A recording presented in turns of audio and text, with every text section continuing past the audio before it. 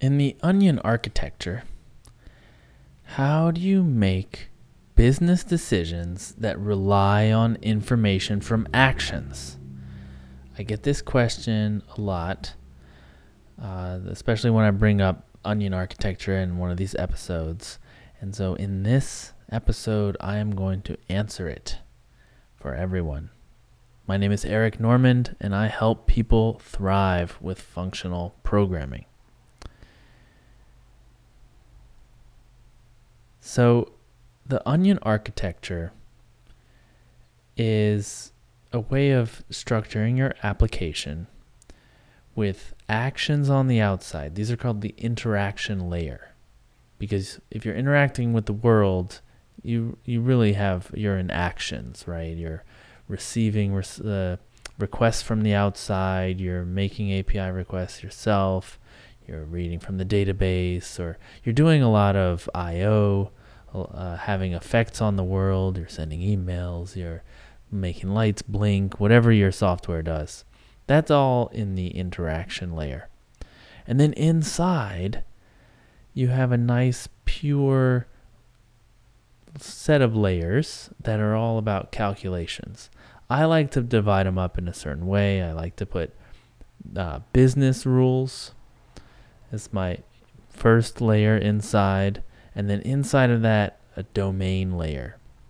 Okay, but both of those, it doesn't matter how you divide it up, especially for this discussion. But both they're calculations, right? They're pure. They are not based on stuff from the outside. They have no effect on the outside. They're like a little brain that you can give it questions and it will answer the questions, right? It's making decisions, basically. So you got these calculations making decisions, business decisions, even simple domain decisions. And the actions are doing stuff like fetching stuff from the database, sending data to an API. So here's the question that I get a lot. So if you've got the onion architecture, how do you make decisions, which should be calculations, like how many times to retry an API? If it fails the first time, do you retry? That's a decision your software has to make. Or how do you have a calculation that decides that it needs to have more information from the database? Right? It says, okay, I've done a bunch of stuff and now I know I need this more information. It can't get it itself. So how does that information get up to the higher layer so that the higher layer can get it and then give it back to it? And it's weird, right? It starts to sound like a really difficult problem. And like I said, I've gotten this question several times in different forms, but I think it's a thing that I've caused, a confusion that I've caused in how I've explained it, because I'm using language to try to talk about them as separate layers, and people aren't really used to thinking in layers. Okay, so I'm going to try to pick it apart and put it back together with a new explanation.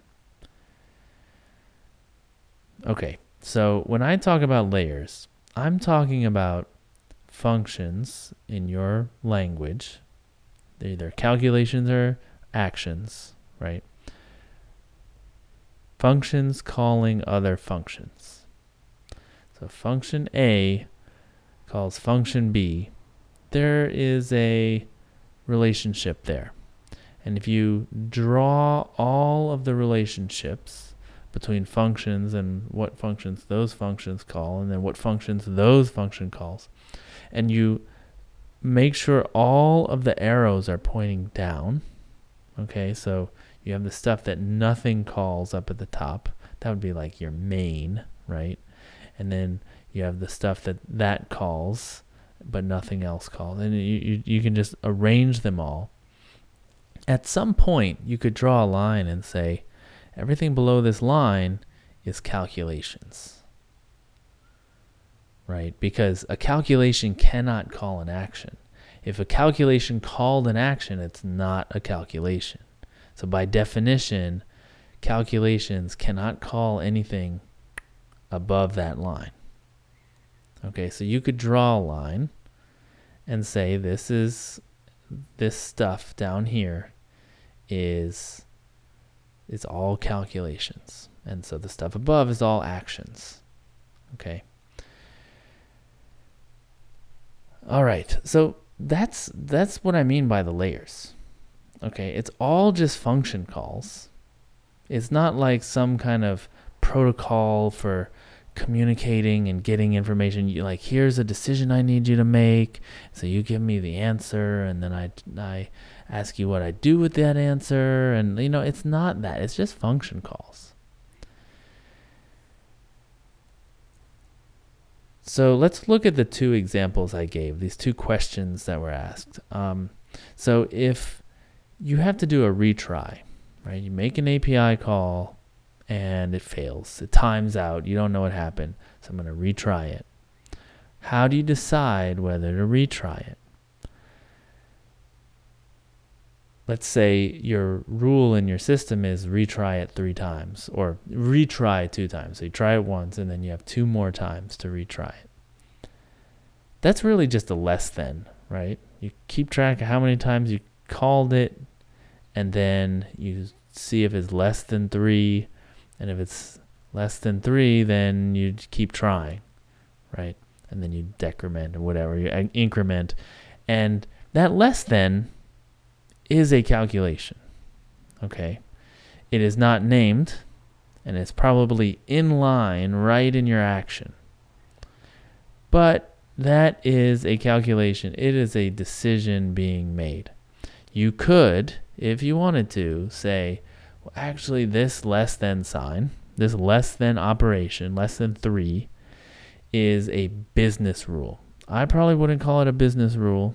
It's more like an architectural rule, a system integrity rule, something like that. But you could say, I want to name this function that will decide based on how many times I've already tried the API whether I should try again.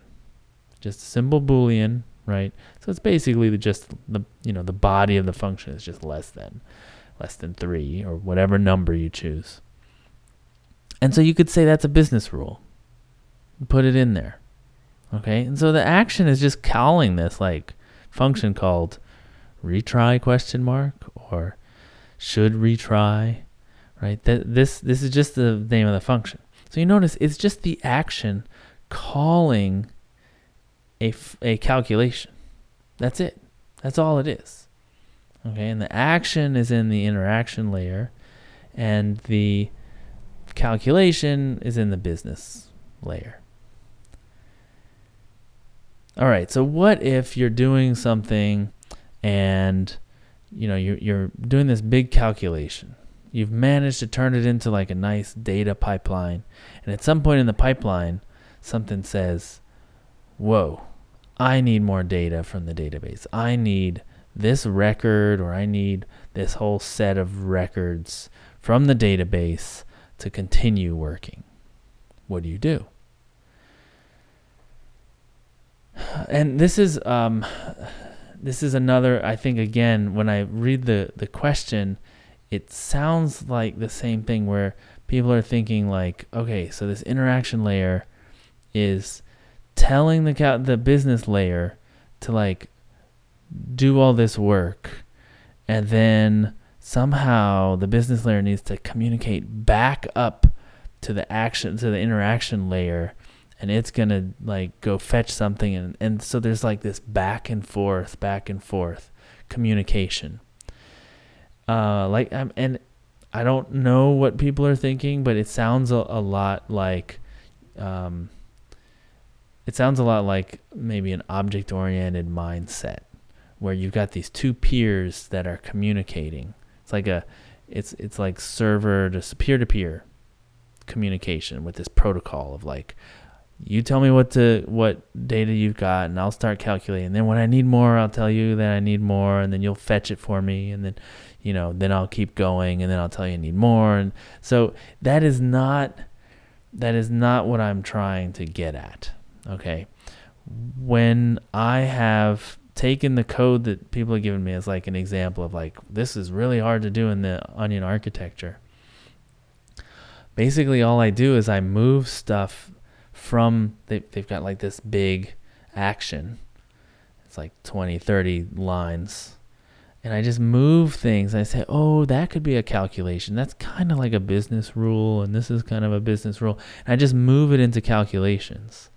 And then the action just gets shorter because now it's just calling these named functions instead of all this inline code. But a lot of it is moving into other actions, by the way.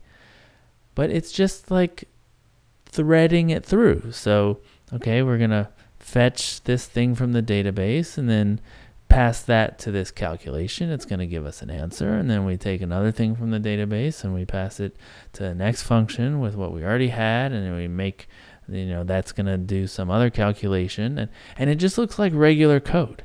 It just looks like normal code. And so I feel like by naming the thing like Onion architecture, I've somehow confused people that they think it has to be much more sophisticated, complicated than it has to be. And so if you are in this is just the way I see it.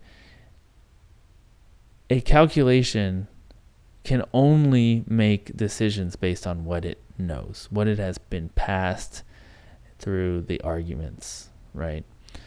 So it can't say, oh, I need more data. All right. So whatever has to decide this thing needs more data is not a calculation. It's an action in an upper layer. That doesn't mean so then what comes out is that, okay, we're doing this because of efficiency, because we might not need to fetch that huge data set from the database, and we won't know until we're halfway through the calculation whether we're going to need it or not. Okay, that's cool. That's a different problem, right? So now we're talking about, are we doing a lazy thing, or does this calculation really have a natural point, a break point, where it's really, say, two calculations that can be called separately, and the result from the first thing can be threaded into the second part, right? Is that what's going on? Because the idea that this calculation gets to a point and says, okay, I need more data, the laziness might solve it, right? Like we've talked about that before in previous episodes. We constructed a delay, right? And the delay, it's not the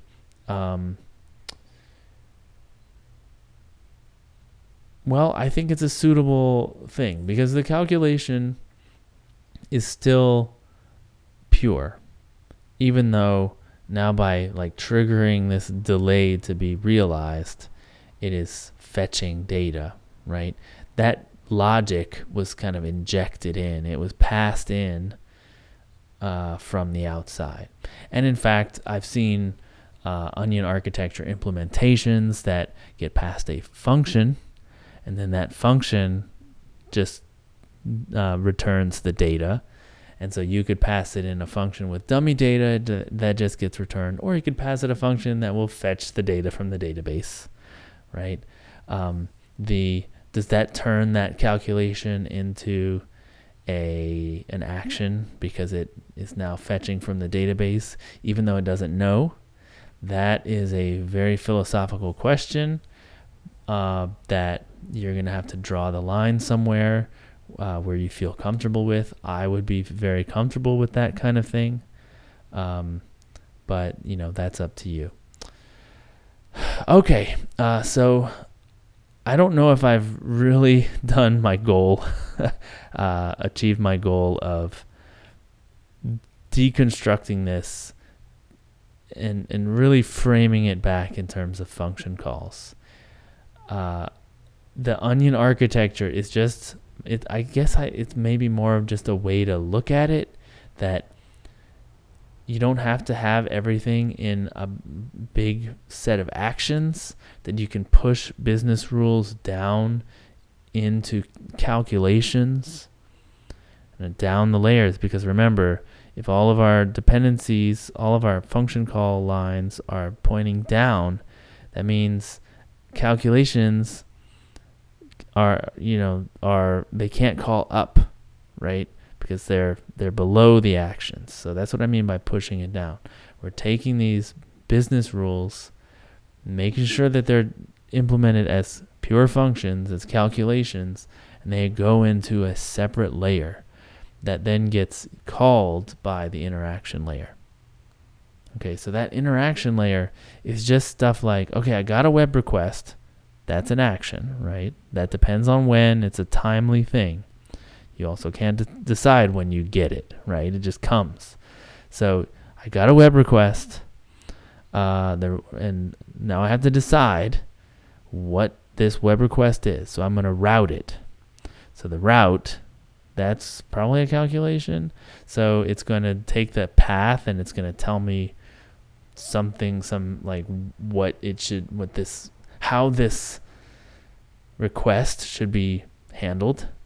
And then I take that information, I know how it should be handled, still in the interaction layer, and I say, okay, so that means I have to call this handler. This handler needs XYZ to be called. It needs a little bit more data, like it needs the user information, like the session, that kind of stuff. And it just adds that in, and then the handler gets called. Handler is probably still part of the interaction layer. It still might fetch stuff from the database. Okay, so this thing is going to fetch stuff from the database, make a big decision or several small decisions from the business rules, package it up in as a response, and then send it back out. Right? So it's all just function calls. Right? The handler is just calling calculations and then coming back. So I look at it like you don't need to do anything special, except just make sure that at some point you do have all calculations going down, right? That you don't have a thing where like this business rule that is like deep down in the call graph is going to like fetch out to the database somewhere, right? That's all it is. It's like, oh, that should actually be up at the top, and make sure this stuff is pure. That's all it is. All right, I hope this hasn't been too mystifying. I fear it has been. So if it has, get in touch with me. I want to talk about this in a way that's more understandable. So like if you have a better way to explain it, if I'm confusing you more, send me examples of things that you don't understand how you could turn into an onion architecture. You can get in touch with me by going to lispcast.com/podcast. There you're going to find links to social media like email, Twitter, stuff like that. Whatever you think is best for communicating with me, based on the length. Probably if you got some code, it's best to go by email, not Twitter. But you decide. You'll also find links to subscribe to this podcast. You'll see all the old episodes with audio, video, and text transcripts. So if you need to go back and binge listen, binge watch, or binge read, it's there. I was looking at it the other day. I have 139 episodes, so this is 140. That's quite a number. So this has been my thought on functional programming. My name is Eric Normand. Thank you for listening, and rock on.